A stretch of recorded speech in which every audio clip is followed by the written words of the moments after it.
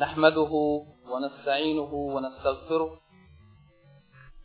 ونعوذ بالله من شرور أنفسنا ومن سيئات أعمالنا. من يهده الله فلا مضل له ومن يضلل فلا هادي له، وأشهد أن لا إله إلا الله وحده لا شريك له، وأشهد أن محمدا عبده ورسوله.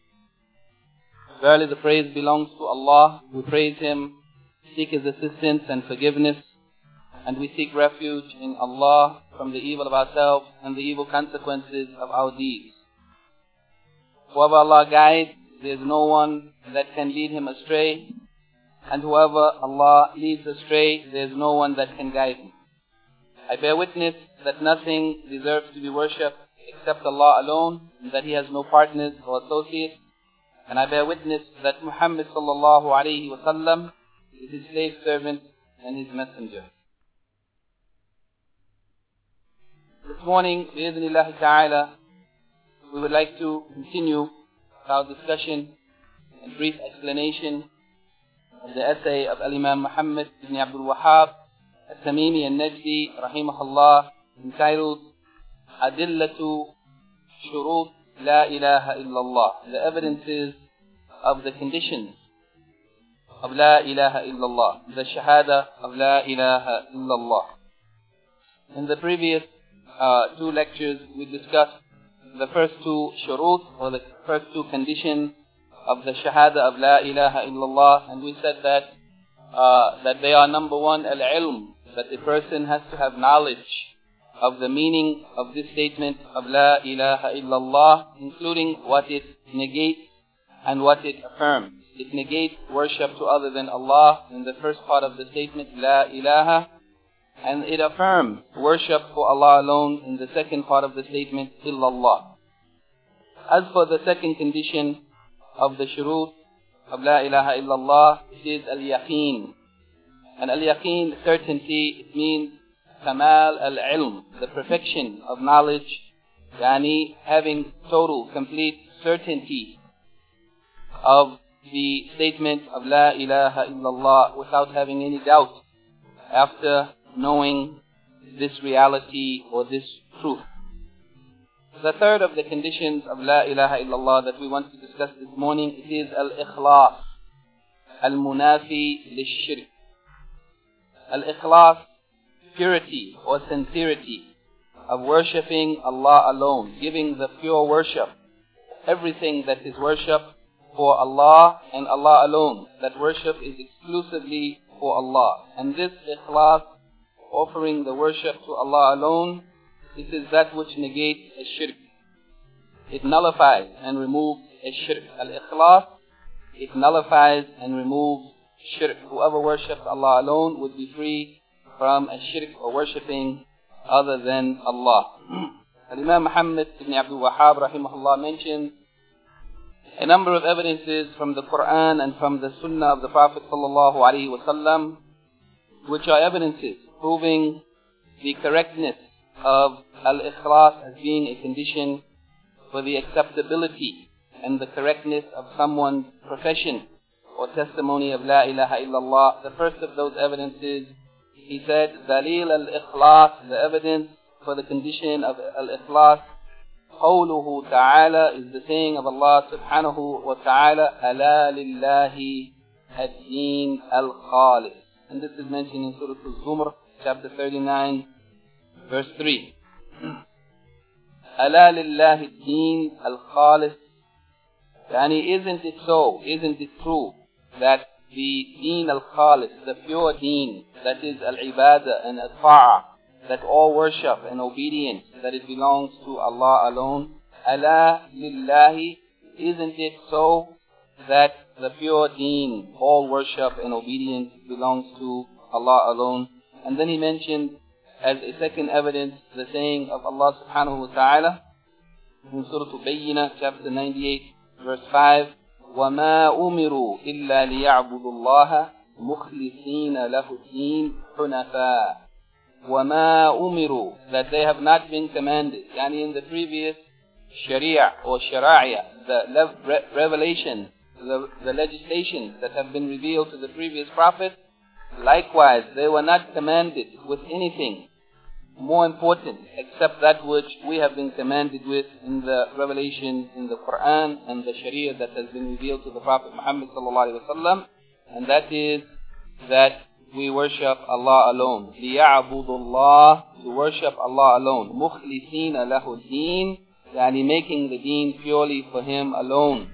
That is avoiding associating any partners with Him. Al-Ikhlas, مُخْلِصِينَ لَهُ الدِّينَ, yani confirming and establishing ikhlas in the deen, yani in the worship and in obedience, that it should be for Allah alone. Hunafa, yani turning towards Allah and turning away from everything other than Allah, inclining towards at-tawheed and turning away from at-shirk. This ayat also is a clear evidence of al-ikhlas as a condition for the correctness of the statement of La ilaha illallah, that we have been commanded, and likewise the previous nations have been commanded, with nothing more important than to worship Allah alone and to have ikhlas in the deen for Allah, being inclined towards Him and being inclined towards tawheed and away from everything that contradicts it. The third evidence that he mentions, وَمِنَ السُنَّةِ, and from the sunnah of the Prophet sallallahu alaihi wasallam, al-hadith al-thabit al-sahih, the confirmed hadith which is reported in the Sahih of Al-Bukhari عن أبي هريرة رضي الله عنه عن النبي صلى الله عليه وسلم قال أسعد الناس بشفاعة من قال لا إله إلا الله خالصا من قلبه أو من نفسه. The Prophet صلى الله عليه وسلم in this hadith, reported on the authority of Abu Hurairah رضي الله عنه, he said, أسعد الناس بشفاعتي, that the most fortunate of people who will receive my shafa'ah, my intercession, meaning on Yawm al-Qiyamah, the most fortunate of people who will receive my intercession, man qala la ilaha illallah, will be the one who said la ilaha illallah, khalisan min qalbihi, by saying it sincerely from his heart, aw min nafsihi, or from his soul, from his inner being. Yani the most fortunate of people will be those who receive the intercession of the Prophet sallallahu alaihi wasallam on Yawm al-Qiyamah, and they are those who said La ilaha illallah khalisan min qalbihi, yani the one who has made this statement sincerely from his heart or from his soul.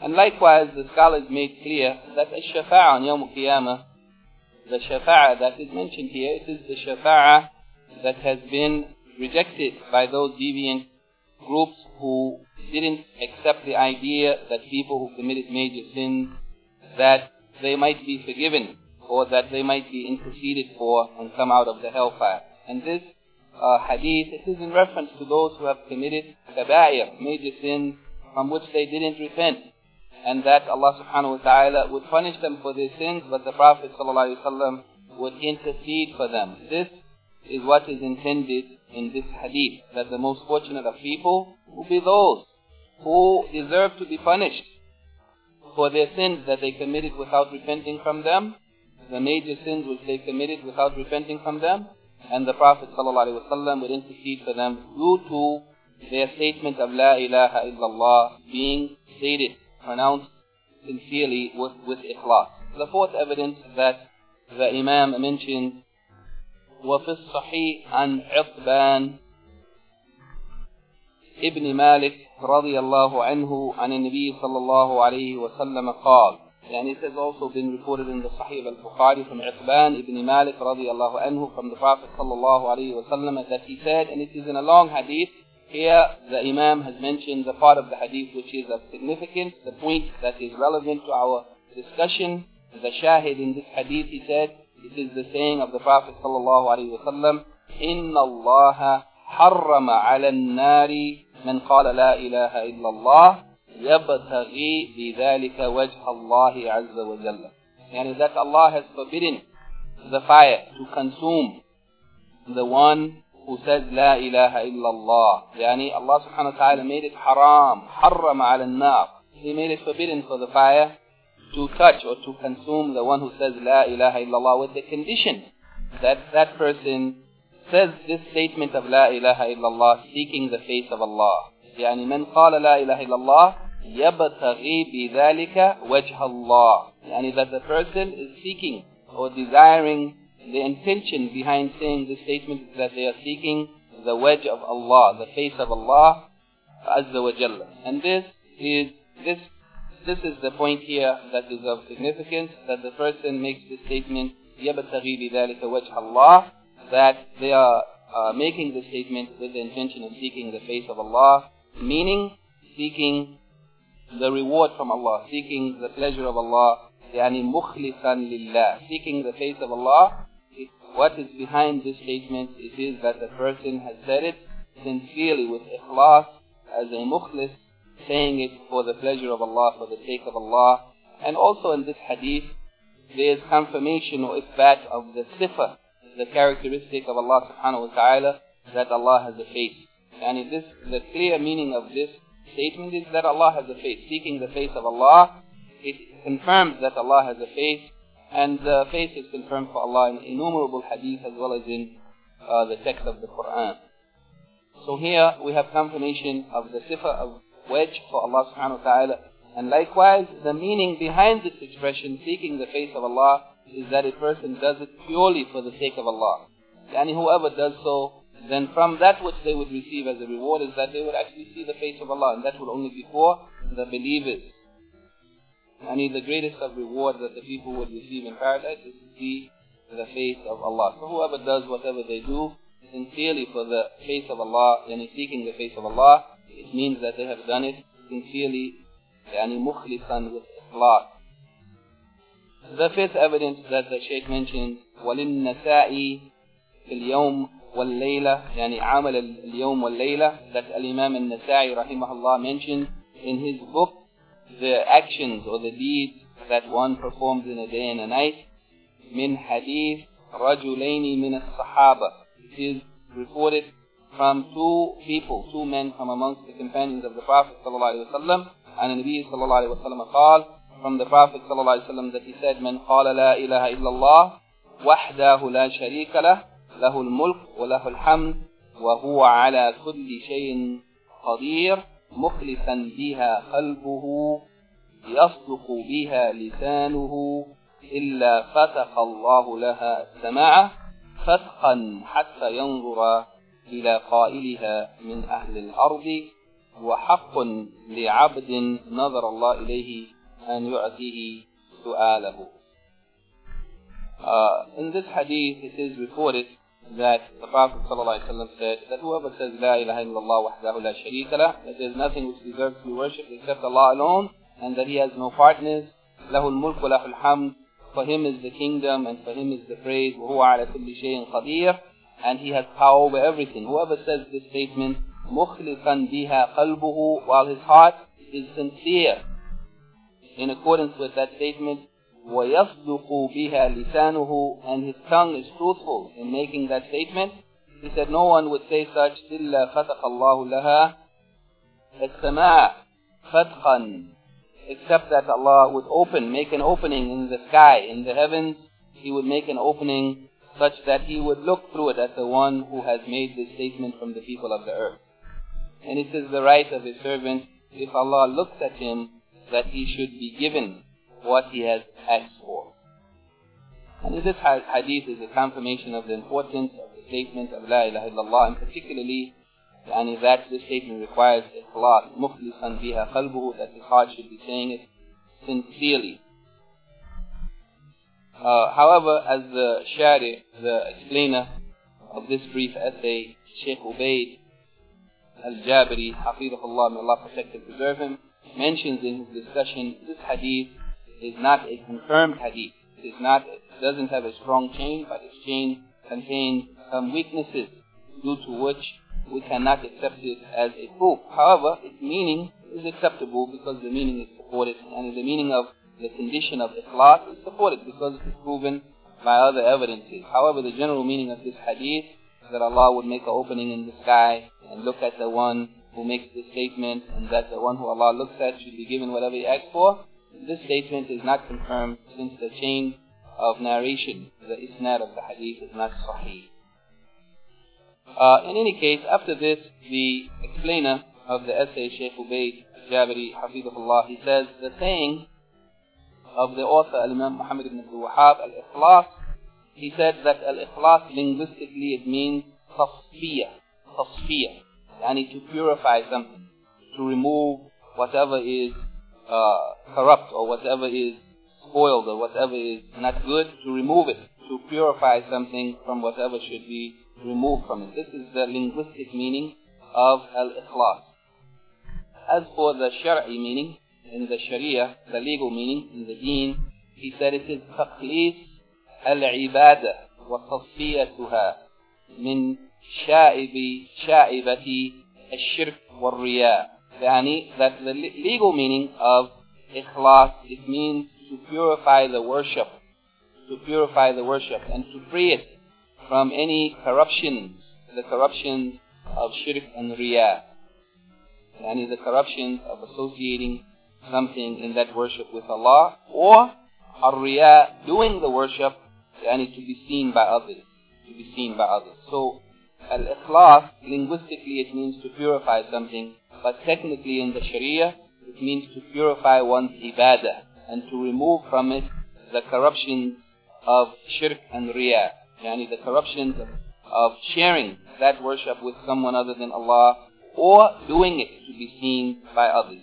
Al-Imam Al-Hafiz ibn Kathir rahimahullah says concerning the first evidence that Al-Imam Muhammad ibn Abdul Wahhab has mentioned, Ala lillahi deen al-khalis, isn't it so that the deen al-khalis, the pure religion, is for Allah alone, that ibadah and ta'a, obedience, is for Allah alone? Al-Hafiz ibn Kathir rahimahullah says, the meaning of this statement, it means worship Allah alone and do not associate anyone with Him, and invite the creation, the creatures, invite the people to that, yani to tawheed, to worshipping Allah alone and not associating anything with Him, and inform them. Yani Al-Hafiz ibn Kathir says that also from the meaning of this, it means to inform them that the correctness of ibadah, or the correct ibadah, or ibadah is not really correct or acceptable except if it is given to Allah and to Allah alone. Yani any ibadah that is not offered to Allah or to Allah alone, then it is not correct and it is not acceptable. And he said also it means that Allah subhanahu wa ta'ala in this ibadah, He has no sharik and no adil and no nadeed, and He doesn't have any partner or anyone who is equal or like Him or similar to Him. And for this reason, Allah subhanahu wa ta'ala said, and as Hafiz ibn Kathir continues, for this reason Allah said, La lillahi deen al-khalis. Yani since Allah doesn't have any partner, and He doesn't have any equal, and He doesn't have anyone similar or like Him, for that reason He said, isn't it so that the deen is purely for Allah alone? Then Al-Hafiz ibn Kathir mentioned a point which is of really great importance, and that is, he said that no deed will be accepted unless it is done unless the one who does that deed does it purely for Allah alone without associating any partner with Him. Yani no action, no deed will be accepted unless the one who does it purely for Allah alone without associating any partner with Him. Al-ikhlas, he said, إِلَّا مَا أَخْلَصَ فِيهِ الْعَامِلْ لِلَّهِ وَحْدَهُ لَا شَرِيكَ لَهُ. And otherwise the deed will not be accepted. And this is the first condition for the acceptance of any deed, that it has to be done with ikhlas. It is not only for the statement of shahada, but it is for any deed. Here Al-Hafiz ibn Kathir makes it clear that this condition of ikhlas is not only for the shahada, but it is for every act of worship or any deed that a person does. If they want to get a reward for it, they have to fulfill two conditions. And the first of them is what we are discussing here, al-ikhlas, and the other of them is al-mutaba'a. Yani that it has to be done in accordance, in following, in conforming with the practice or the guidance of the Prophet ﷺ, in accordance with the sunnah or in accordance with the sharia. Al-mutaba'a. Yani the first condition is ikhlas and the second condition is al-mutaba'a.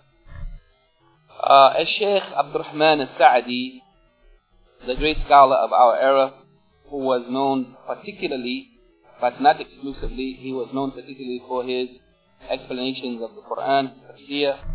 The Shaykh says concerning this same matter and this ayat, he said that this ayat, it is a confirmation of the command that everyone must do whatever they do with ikhlas. The command for ikhlas, the order of ikhlas is confirmed in this ayat. And also, there's clarification in this ayat that Allah subhanahu wa ta'ala له الكمال كله وله التفضل على عباده من جميع الوجوه. That Allah, this ayat also confirms that perfection, all of it belongs to Allah alone. Perfection only belongs to Allah. There is no perfection for any creature. Perfection belongs to Allah alone. And likewise, giving freely of His bounties to His servants in every aspect. This is something that belongs to Allah alone. Allah is the only one who gives freely, totally to His servants in every way, in every manner or aspect. He said, likewise, just as this is a fact that perfection belongs to Allah alone, فَكَذَلِكَ لَهُ الدِّينَ الْخَالِصِ الصَّافِي مِنْ جَمِيعِ الشَّوَائِرِ. He said, likewise then, we know from this that the deen, the pure deen, the pure exclusive worship and obedience, it belongs to Allah alone, and it should be free of every type of defect or corruption. Yani the deen that is free from shirk and free from every type of corruption, it belongs to Allah alone. Here, the Shaykh is using the argument that is found in the Quran in many places, that if Allah subhanahu wa ta'ala is the Rabb, He is the creator and the provider and the one who is perfect, then He is the one who deserves to be worshipped alone. Since He is the only one who has perfection, then He is the only one who has the right to be worshipped. And this is a common argument in the Quran, that even those people who worship idols, they acknowledge that Allah is the only Lord and Creator. Then Allah makes the argument in the Quran, if He is the only Creator and the owner and the one who maintains the affairs, then He is the only one that deserves to be worshipped. Then he said that this deen is the deen, Hafiz ibn Kathir says, this deen is the deen that Allah has chosen for Himself, and that He has chosen for the best of His creatures, and that He has ordered them with. And this deen includes, it contains within it, at-ta'allu, yani worship for Allah alone, in love and in fear and in hope, and in turning back to Allah and doing good deeds. That this worship, it belongs to Allah alone. Whether it is love, it belongs to, the perfect love belongs to Allah alone. And complete fear, it is only from Allah alone. And hope is in Allah alone. And turning back to Allah, returning to Allah by doing good deeds, al-inaba, it is for Allah alone. So, mahabba and khawf and raja and inaba, all of these things, this is what Allah subhanahu wa ta'ala ordered us with in purifying the deen and making it purely for Him alone. It means giving everything to Him, whether it is love, hope or fear or otherwise.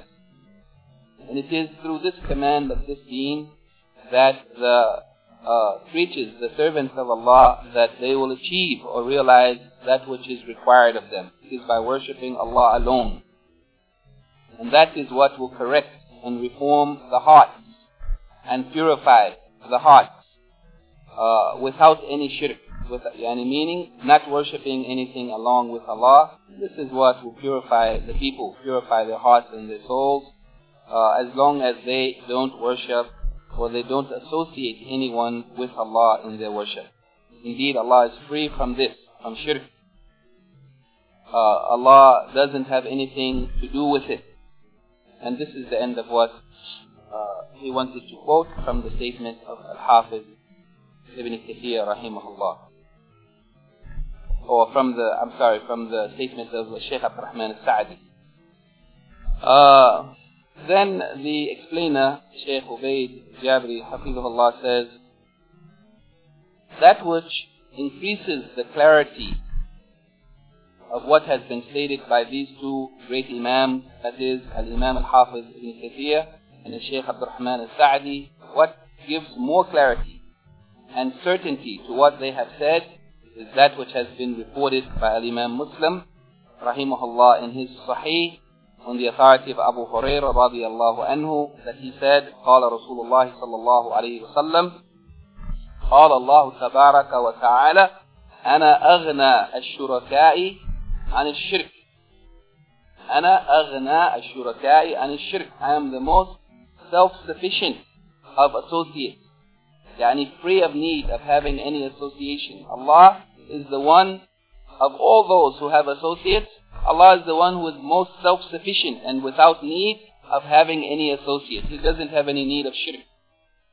Then he said, مَنْ عَمِلَ عَمَلًا أَشْرَكَ فِيهِ مَعِي غَيْرِي تَرَكْتُهُ وَشِرْكَهُ. So whoever, since Allah has no need, he is self-sufficient, completely free of any need of any associate, of anyone being associated with him. Therefore, whoever does any action, and they have associated in that action, they have associated someone other than Allah with Allah, then Allah leaves them and He leaves their shirk. And He abandons that person and He abandons the act which they have done. Because Allah doesn't accept any deed that is done for Him if someone other than Allah is sharing in that act. If you share that act with anyone other than Allah, Allah doesn't accept it. He has no need of such.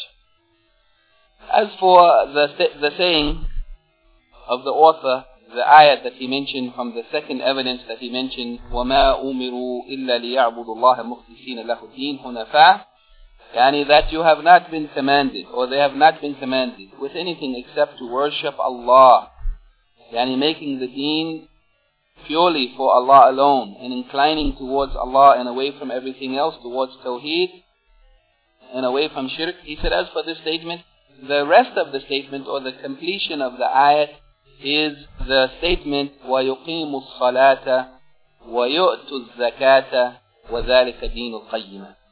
That we have not been commanded except to worship Allah alone, making the deen purely for Him alone, with inclination towards Tawheed and away from Shirk, and in addition to that, performing the prayers and fulfilling the zakat, وَذَلِكَ دِينُ الْقَيِّمَةِ. And that is the straight and right deen. Worshipping Allah alone, in addition to prayers and charity. Not only worshipping Allah alone, but also performing the prayers and fulfilling the zakat. Al-Shaykh Abdul Rahman al-Sa'di, rahimahullah, in his explanation of this ayat, he says, وَمَا أُمِرُوا, it means that the previous nations in the other Sharia, legal systems that were revealed to the prophets, it means that they were not commanded in these previous systems except the same thing, to worship Allah alone, making the deen purely for Him. مُخْلِصِينَ لَهُ الدِّينَ, ikhlas in the deen, he said, that a person intends by all of their ibadah, openly and inwardly, that they intend to seek the face of Allah, the wedge of Allah, and they intend to seek nearness to Allah. In every act that a person does, it means that they should seek the face of Allah, and that they should seek to get near to Allah through that deed. Hunafa, he said, it means turning away from and inclining away from the other deens, every other way of worship, every other philosophy or way of life that opposes and contradicts the deen of Tawheed. Then he said, Shaykh Abdul Rahman al-Sa'di, that he has specifically mentioned as-salat and zakat here in this ayat, even though they are already included in the statement لِيَعْبُدُوا اللَّهَ, to worship Allah. Salat and zakat is worship, and so when you say to worship Allah alone, it already includes salat and zakat. He said that, however, they are mentioned specifically because of the excellence of their status, of the status of these two acts of worship, salat and zakat, and the honored position of these two acts of worship, and that these two acts of worship, whoever fulfills them, then he has fulfilled that which is legislated in the deen. وَذَلِكَ دِينُ الْقَيِّمَةِ, he said, ذَلِكَ, it means, that is the true religion. He said it means, that refers to at-tawheed.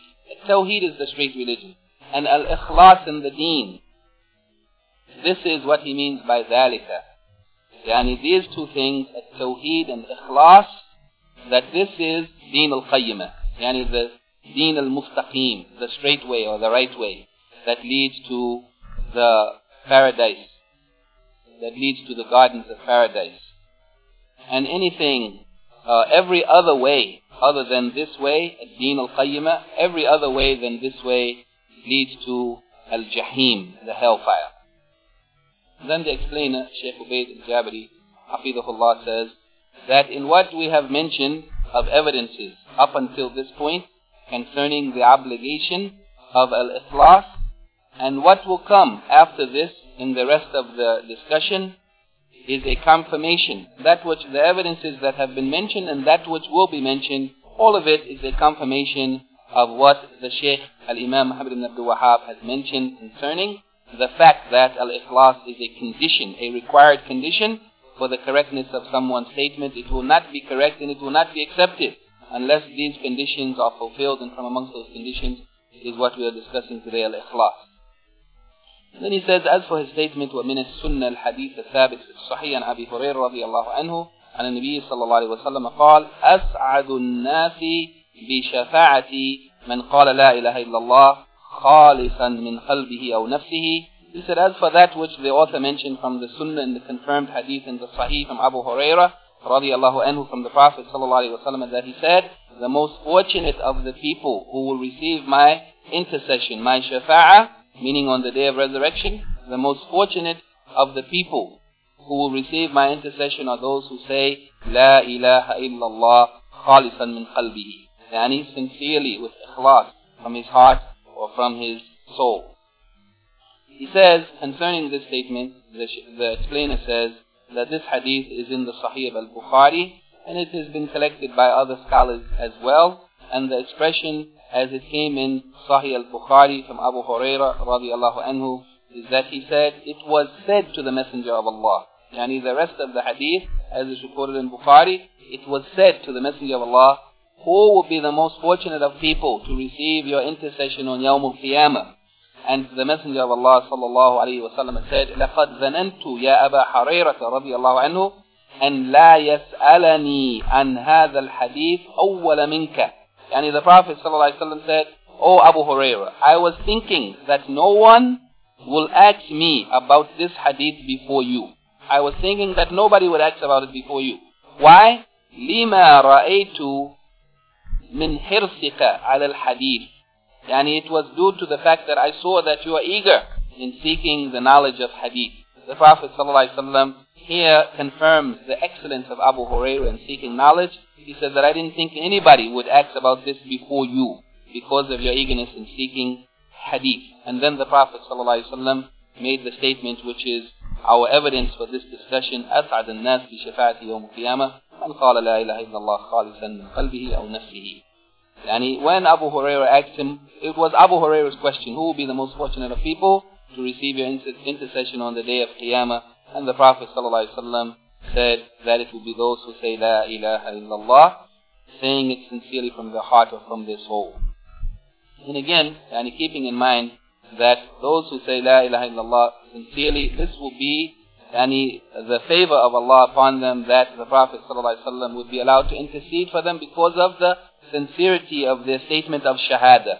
That means this statement of La ilaha illallah, if it is said sincerely, it has weight and it will enable someone to receive the intercession of the Prophet ﷺ. And this is in reference to those people who will need that intercession because of the punishment that they deserve due to the kabair, the major sins that they have committed, from which they did not repent in this lifetime. So here from this statement also we can say that man qala la ilaha illallah indicates that it is a condition to pronounce the words of shahada, the two words of shahada. Man qala, whoever said it. That means that it doesn't mean whoever believes it in their heart. They are convinced that it is true, but it is a requirement to say it. And this is by agreement of the scholars of Sunnah, that a person who is able to speak must state, must pronounce the shahada in order for it to be accepted.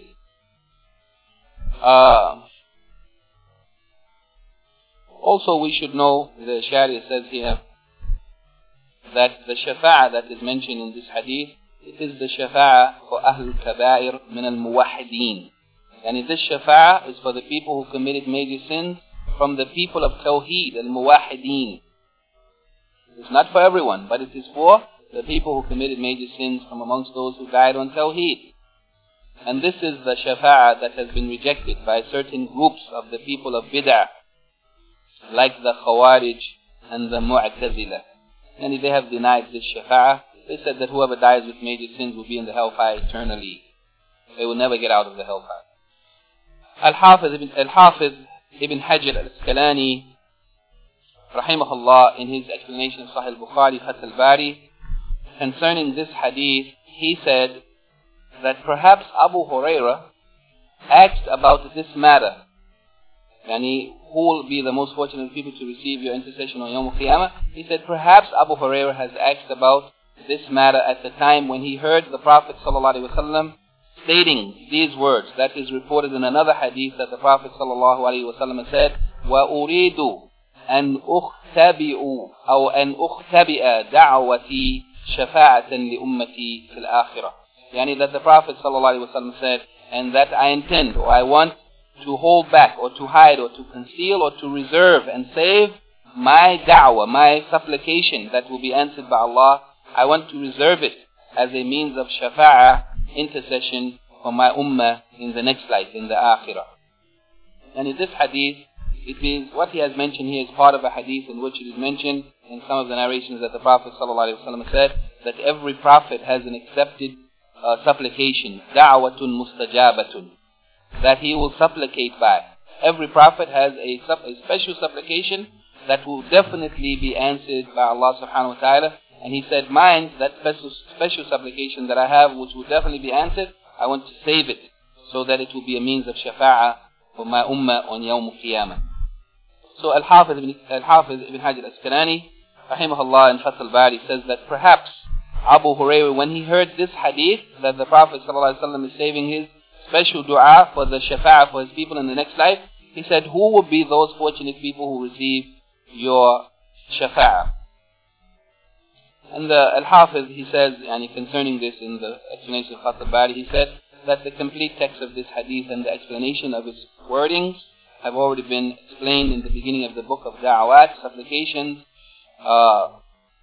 And he said that in some of the narrations of that hadith, it is also mentioned, shafa'ati li ahl al-kaba'ir min ummati. Yani, that the Prophet ﷺ said that my shafa'ah, my intercession, it will be for the ahl al-kaba'ir min ummati. Yani, for the people who have committed major sins from my ummah. Yani, meaning that his shafa'ah, it will be for those who have committed major sins from which they didn't repent. And if they died saying La ilaha illallah sincerely from their heart, then these are the people whom his intercession will be for. Then the Shari Shaykh Ubaid al-Jabari, in his explanation of this brief essay, he says, in this way, or from this point, it becomes clear the correctness of the argument or the proof of the Ahl Sunnah wal Jama'ah, their proofs and their argument concerning the confirmation of this shafa'ah, this intercession for the people who committed major sins. It becomes clear that their argument is correct, and it also becomes clear of the incorrectness of the madhab of those who have opposed the Ahl Sunnah wal Jama'ah, meaning the Khawarij and the Mu'tazila, claiming that there is no intercession for the people who committed major sins. As for the statement of Al-Imam Muhammad ibn Abdul Wahhab, the evidence that he mentions, the second hadith, وَفِي الصَّحِيحِ عَنْ عِطْبَانِ ibn Malik رضي الله عنه, to the end of the hadith, and the hadith in which it is mentioned that Allah made forbidden on the fire to touch or to harm those who said La ilaha illallah, seeking his face, seeking the face of Allah. He said, as for this hadith, he said that this hadith has been reported by Shaykhain, yani al-Bukhari and Muslim. And it also has a story behind it. And the expression of the hadith, or the words of the hadith as it came in Bukhari, is that Itban ibn Malik radiyallahu anhu was from amongst the Ashab Rasulullah sallallahu alayhi wa sallam min man shahida badran min al-ansar. Yani, that he was from the companions of the Prophet sallallahu alayhi wa sallam, who was from amongst those who had witnessed, who participated in the battle of Badr. And he was from the Ansar, the helpers, the people of Medina, who were in Medina when the Muslims migrated from Mecca to Medina. Yani, he was an Ansari, and he was a Badri of those who participated in the battle of Badr from amongst the companions of the Prophet ﷺ.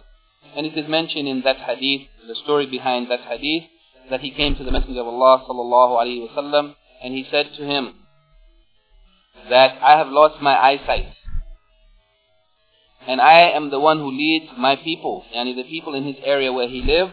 I am the one who leads my people in the prayer.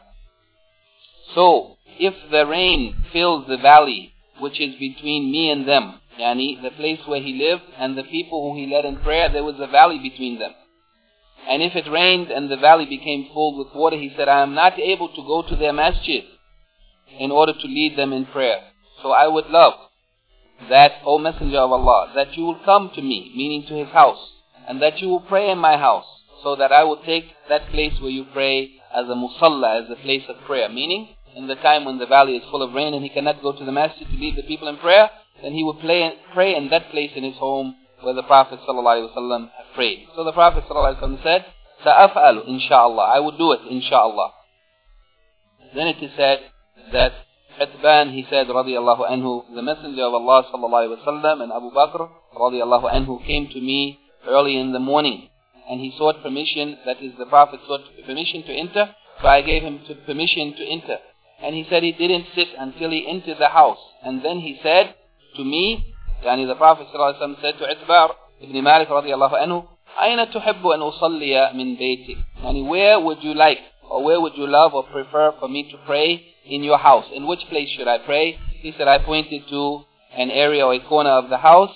So the Prophet ﷺ stood and he made takbir, Allahu Akbar, and we lined up and prayed 2 rak'ah, and then he made taslim.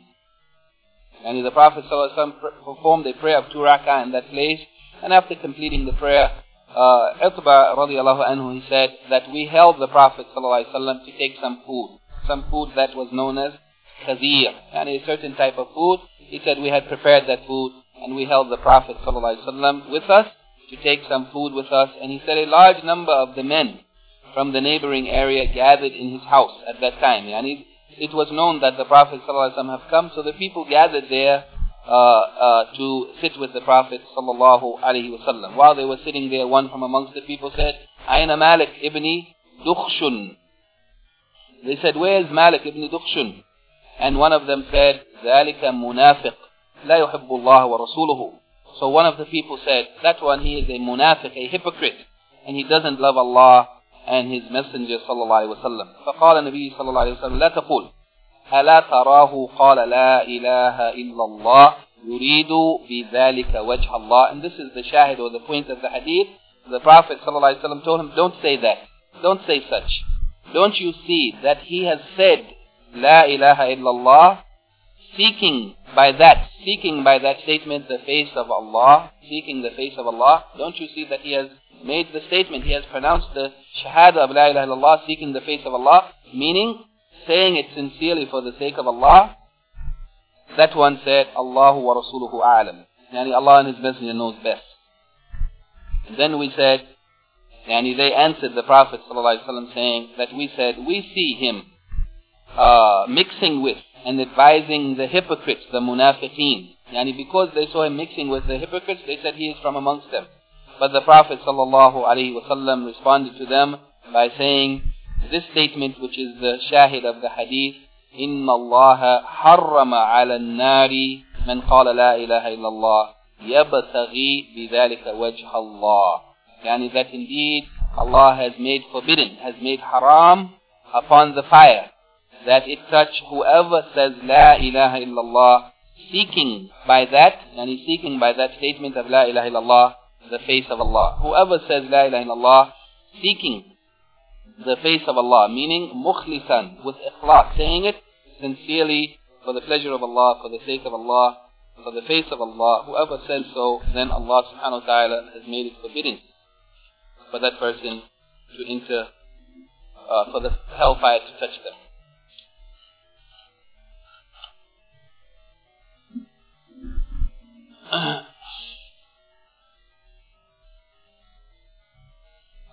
The Shari', the explainer of the essay, he says here, Tahrim Naw'an. Yani the tahrim, or the prohibition that is mentioned in this hadith, Inna Allah harrama ala nar, that Allah has made it haram, forbidden or prohibited for the fire to touch the one who says La ilaha illallah, seeking the face of Allah.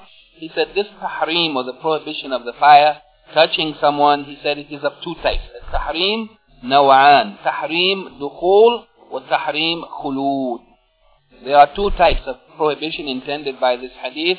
The first of them is tahrim dukhul, yani the prohibition of entering the fire.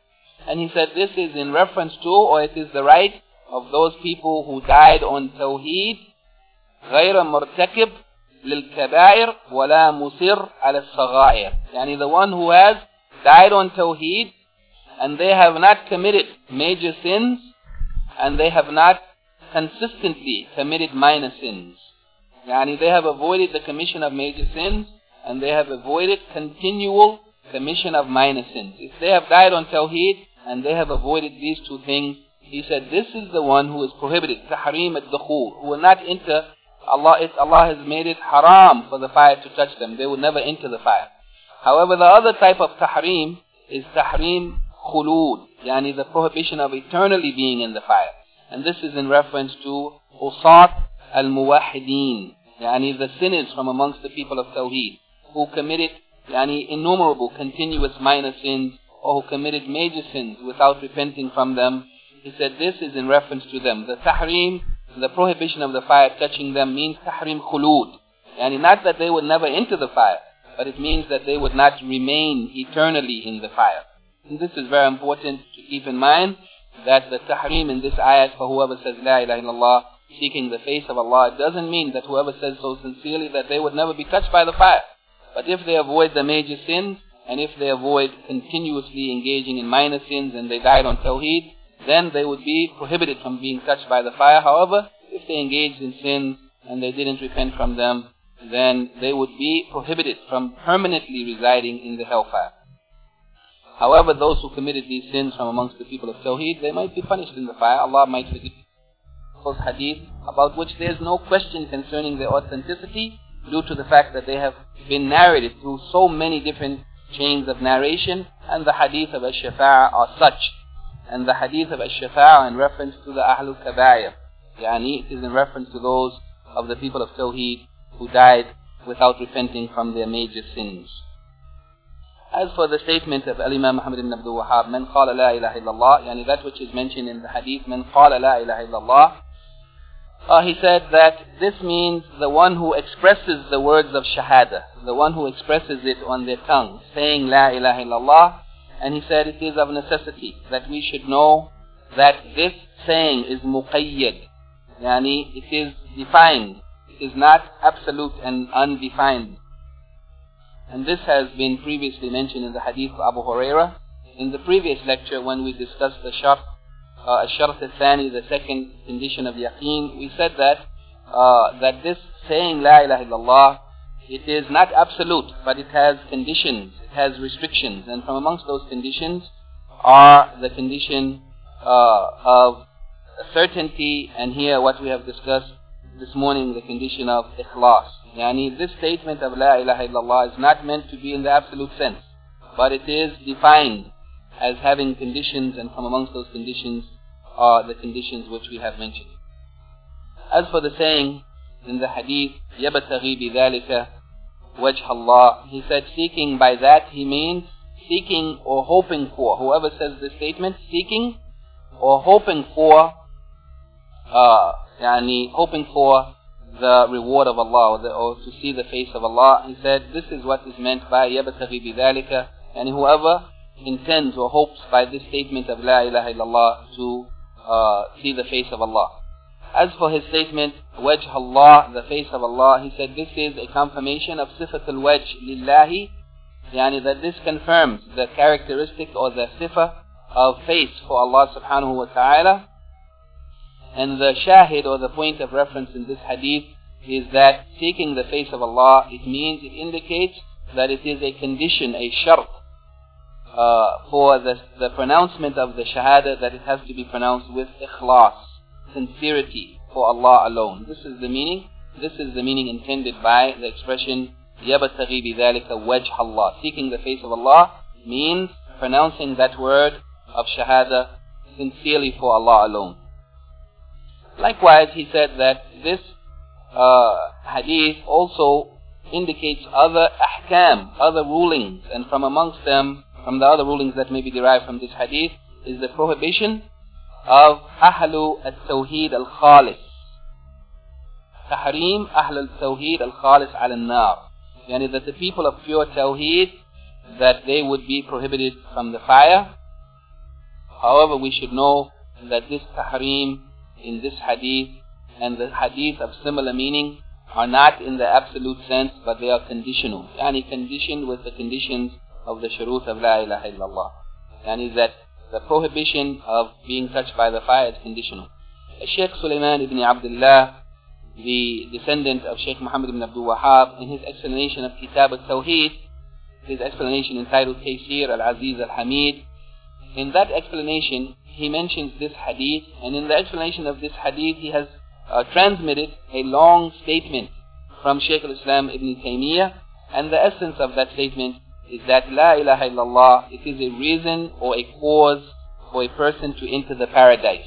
Yani the essence of what he said is that the statement of La ilaha illallah is a sabab lidukhul al-jannah wal najat min al-nar. It is a cause for a person to enter paradise and to be saved from the fire. And it also necessitates this. Yani this statement necessitates that a person should enter the paradise and be saved from the fire. However, the necessity of entering the paradise and being saved from the fire, that this is not so unless the other conditions are fulfilled and the prohibitive factors are negated. And he said, al-muqtada, that which is necessitated by the statement of La ilaha illallah, entering the paradise and being saved by the fire, al-muqtada la ya'amal amalahu illa bi-ijtima'i shurutihi wa intifa'i mawani'ihi. Yani that this, it will not necessitate a person being saved from the fire and entering the paradise. It will not act in this way. It will not fulfill its function unless all of the other conditions required for entering the paradise are brought together, are also fulfilled, and that the prohibitive factors that prohibit a person from entering the paradise, that they also have to be removed, they have to be negated. And he said that the acting, the function of this statement of La ilaha illallah may be delayed if some of the conditions are not met, or if some of the prohibitive factors of entering the paradise are present. If there are prohibitive factors that prohibit a person from entering paradise, then this statement will not be able to act in the way that we understand, that it will be a cause for a person entering the paradise. Meaning here, he said that the conditions, the other conditions also have to be joined with it, and the prohibitive factors have to be avoided, have to be eliminated. It is for this reason that it was said to Al-Hasan that verily the people are saying, whoever says La ilaha illallah will enter the paradise.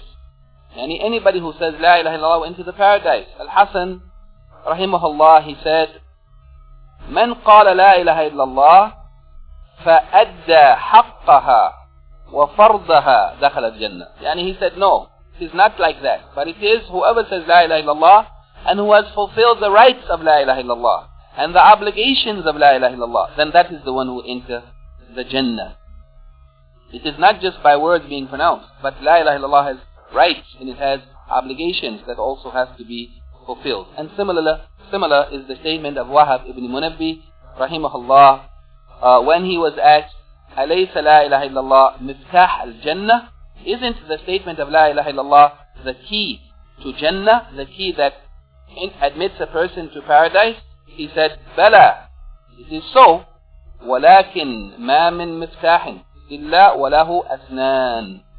He said, it is true that it is the miftah, the key of Jannah. However, there is no key except that it has to have teeth. The key has to have teeth. فَإِنْ جِئْتَ بِمِفْتَاحٍ لَهُ أَثْنَانٍ فُتِحَ لَكَ وَإِلَّا لَمْ يُفْتَحْ. He said, so if you bring the key which has teeth, then it will be open. Otherwise, if your key has no teeth, it will not be open. And he means here to say that the miftah of Jannah, La ilaha illallah, it has teeth. And its teeth are the conditions of La ilaha illallah. So if somebody brings that key with its teeth, the conditions being fulfilled, it will open the paradise. However, if they bring that statement without any teeth, and without fulfilling its conditions, then it will never operate. It will not open anything.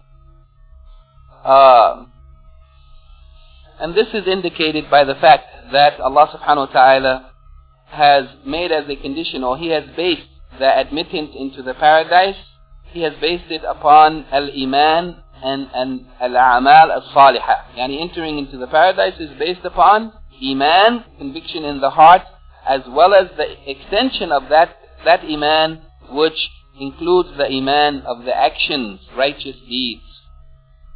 And likewise, the Prophet ﷺ in the Sahihain, al-Bukhari and Muslim, in the hadith of Abu Ayyub radiyallahu anhu, that a man said, O Messenger of Allah, inform us, or inform me, akhbirni bi'amalin yudkhiluni al-jannah. Inform me about a deed which will admit me into the paradise. The Prophet ﷺ said, تَعْبُدُ اللَّهَ وَلَا تُشْرِكُ بِهِ شَيْئًا وَتُقِيمَ الصَّلَاةِ وَتُعْتِ الزَّكَاةِ وَتَصِلُ الرَّحِمِ.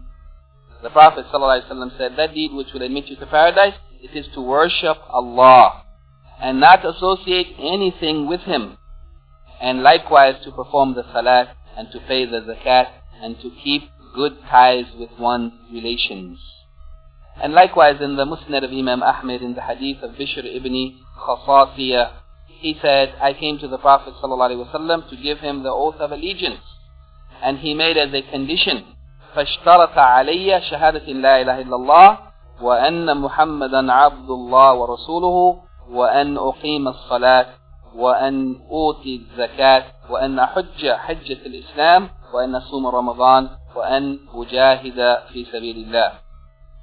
He said that I went to give allegiance to the Prophet ﷺ, and he made as a condition to accept my allegiance that I testify that nothing deserves to be worshipped except Allah, and that Muhammad ﷺ is his servant and his messenger, and that I perform the salat, and that I pay the zakat, and that I perform the Hajj of Islam, the obligatory Hajj, and that I fast in Ramadan, and that I make jihad in the way of Allah. I said, O Messenger of Allah, as for these two, Wallahi, I am not able to do them. That is al-jihad and sadaqah. I am not able to do them. The Prophet ﷺ held his hand, and then he moved it. And then he said, فَلَا جِهَاد وَلَا صَدَقَةً فَبِمَا تَدْخُلُ الْجَنَّةِ فَبِمَا تَدْخُلُ الْجَنَّةِ. He said, without jihad and without sadaqah, then by what means will you enter the paradise? Then. So I said, O Messenger of Allah, I give allegiance to you upon all of them, yani all that you have conditioned, all that you have stated as a condition. And likewise, in this hadith, it is indicated that al-jihad and al-sadaqah are conditions for the entry into the paradise, along with realizing at-tawheed and salat and hajj and siyam, and the hadith of similar meaning are many. And in this hadith there is also an indication that it is not sufficient just to have conviction, the iman which is conviction in the heart. And it is not sufficient for iman that a person merely pronounces the statement on their tongue without the conviction that is in the heart, and the opposite is likewise. And it is not sufficient to have the conviction in the heart without pronouncing it. It is not sufficient to pronounce it without having conviction in the heart. Meaning that iman and the shahada that is accepted, it requires to have conviction in the heart, in addition to pronouncing it on the tongue, in addition to acting in accordance with it, such as salat and zakat and siyam and so on. Also in this hadith is an indication of the prohibition of the fire, yani touching the people of Tawheed, Tawheed al-Kamil, who have the complete Tawheed, meaning avoiding all types of shirk and so on, and ma'asiyah and bid'ah and so on. And also in this hadith is that a deed, there will be no benefit from it if it wasn't done khalisan lillahi ta'ala, if it wasn't done purely for the sake of Allah alone. This is the end of the statement of Shaykh Sulaiman, the descendant of Shaykh Muhammad ibn Abdul Wahhab, in his book, in his explanation of Kitab al-Tawheed, Taysir al-Aziz al-Hamid. The final statement that we have here is in reference to the last evidence, the fifth evidence, the hadith reported by An-Nasa'i in Amal al-Yawm wal-Layla, from the hadith of two men to the end of the hadith. In that hadith it is mentioned that whoever says this statement sincerely for the sake of Allah, that Allah would open a hole in the sky and look down to the one from the people of the earth who are making this statement of La ilaha illallah.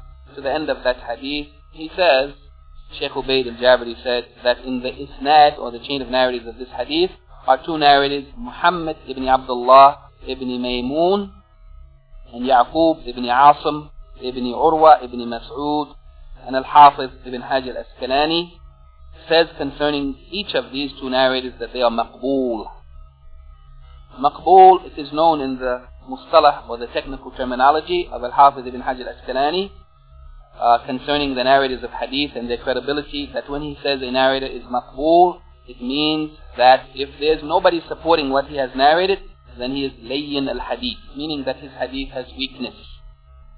If he is not supported by anyone else, when Al-Hafiz says maqbool, it means he is acceptable if he has somebody supporting him. Otherwise, if nobody supports what he has narrated, then his hadith is weak.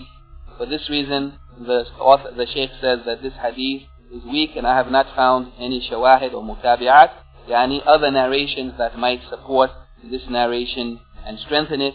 For that reason, this hadith is considered as weak, wallahu a'lam. And this is the end of what we wanted to discuss.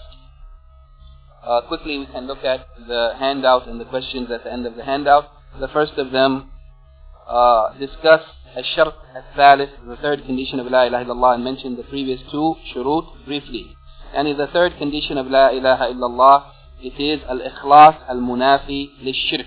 Yani it is sincerity which negates shirk, worshipping Allah exclusively and not associating anything with Him. As for the two previous conditions, they are ilm and yaqeen, the knowledge of the meaning of La ilaha illallah, and the negation of worship for other than Allah while affirming for Allah alone, and al-yaqeen, the perfection of knowledge which negates any doubt. The second question mentioned a dalil or evidence from the Quran for this shart or this condition. From amongst the evidences that the Shaykh mentions is ala lillahi ad-din al-khalis, yani in Surah Al-Zumar chapter 39 verse 3, isn't it so that the deen is purely for Allah alone, meaning worship and obedience. And likewise the ayat in Surah Al-Bayyinah chapter 98 verse 5. Question 3 mentioned a dalil or evidence from the sunnah for this shart or condition. And the evidences that he mentioned from the sunnah are many. From amongst them is the hadith of Abu Hurairah, quoted in the Sahih al-Bukhari, أَسَدُ النَّاسِ بِشَفَاعَةِ مَنْ قَالَ لَا إِلَهَ إِلَّا اللَّهِ خَالِصًا مِنْ قَلْبِهِ أَوْ نَفْسِهِ. And that the most fortunate of people, meaning on Yawm al-Qiyamah, who receive my intercession, of those who said La ilaha illallah sincerely from their heart or from their soul. Number 4, Al-Hafiz ibn Kathir mentions ikhlas as a condition for the acceptance of any deed. What is the other basic condition for acceptance of deeds? The other condition is al-mutaba'a, yani following strictly or adhering to or complying with the sunnah of the Prophet sallallahu alaihi wasallam. The fifth question, what is the argument used by Shaykh al-Sa'di for the right of Allah to be worshipped alone, the right of Allah to be worshipped alone? The argument that he uses is that as long as we know that Allah subhanahu wa ta'ala is the only one who is perfect, and He is the one who has given freely to His servants everything that we have, it is from Allah. Then likewise, if that is all from Allah, then worship also should be given only to Allah. Question number 6. Discuss the verse, and they were commanded not but that they should worship Allah and worship none but Him alone, and to perform the salat and the zakat, and that is the deen al-qayyimah. And in this ayat, what we wanted to discuss in it is the fact that it is not sufficient, or that worshipping Allah alone, of the important aspects of the worship, it is salat and zakat. That worshipping Allah alone, even though it includes salat and zakat, Al-Hafiz ibn Kathir rahimahullah has mentioned, or Shaykh Abdul Rahman al-Sa'di, has mentioned that even though Allah subhanahu wa ta'ala said إِلَّا لِيَعْبُدُ اللَّهَ مُخْلِصِينَ لَهُ الدِّينَ, and this worship includes all types of worship, however He has singled out for mentioning salat and zakat to show the excellence and the high status of these two acts of worship. Therefore we should know that even though they are originally included in the expression worshipping Allah alone, sometimes Allah subhanahu wa ta'ala mentions something which is a subdivision or a part of something else in order to bring out its excellence. And this is what we find in innumerable verses in the Quran when Allah mentions إِنَّ الَّذِينَ آمَنُوا وَعَمَلُوا الصَّالِحَاتِ, verily those who believe and do good deeds. Doing good deeds is a part of Iman. It is a part of Iman. However, Allah subhanahu wa ta'ala mentions the doing of good deeds after mentioning Iman, not because it is something separate, but to show the importance of this part of Iman, which is doing good deeds. And Iman is not just conviction in the heart, but it also includes the doing of good deeds. Question number 7. the most fortunate of people who will receive my shafa'ah, who are these people? And the people who will be most fortunate to receive the shafa'ah of the Prophet ﷺ on Yawm al-Qiyamah are those who say, La ilaha illallah khalisan min qalbihi. And those who say it sincerely with ikhlas, and it means that they are the people, the Ahl Kabair, from the people of Tawheed. It is those who have died having committed major sins from which they didn't repent, but they died on Tawheed. They are the ones who will receive the intercession of the Prophet ﷺ on Yawm al-Qiyamah. Yani the people of Tawheed who stated sincerely La ilaha illallah, but they have committed some major sins from which they didn't repent. Question number 8. Allah has forbidden the fire upon one who says La ilaha illallah. To the end of that hadith, mentioned the two types of forbidden. The tahreem of the fire touching somebody who says La ilaha illallah sincerely, seeking the face of Allah. What are the two types of tahreem? The first of them is tahreem dukhul, and the second of them is tahreem khulud. Tahreem dukhul, the first one, it is in reference to the people who have died on Tawheed without having committed major sins and without consistently engaging in minor sins. This is the first type of tahreem, that they would never enter the hellfire. It would never touch them. And the second type of tahreem is tahreem khulud. This is for the sinners who died without repenting from their major sins, but they died on Tawheed. The prohibition here is the prohibition of eternally remaining in the fire. Question number 9. What may be understood from the hadith? Seeking by this the face of Allah. يَبْتَغِي بِذَلِكَ وَجْهَ اللَّهِ. What is understood from this hadith is two things. The first of them is the confirmation of the sifa of wedge. That face is a confirmed a sifa for Allah subhanahu wa ta'ala. The second of that, what may be understood from this is the condition of La ilaha illallah of ikhlas, seeking the face of Allah by this statement.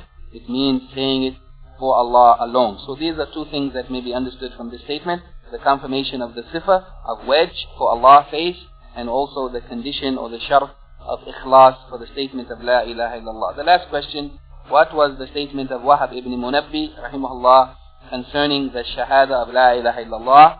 Yani when he was asked, isn't it so that La ilaha illallah is the miftah al-jannah? He said, indeed, bala. However, there is no key except that it must have teeth. So if you bring that key and it has teeth, it will be open. Yani the door will be open, the paradise will be opened. Otherwise, it will not be opened. Yani if you bring a key without teeth, then it will not function. It will not open the doors of paradise. So everyone should know that the statement of La ilaha illallah, it is the key to paradise. However, it will only function and open the doors of paradise for the one who fulfills its conditions. سبحانك اللهم وبحمدك أشهد أن لا إله إلا أنت أستغفرك وأتوب إليك.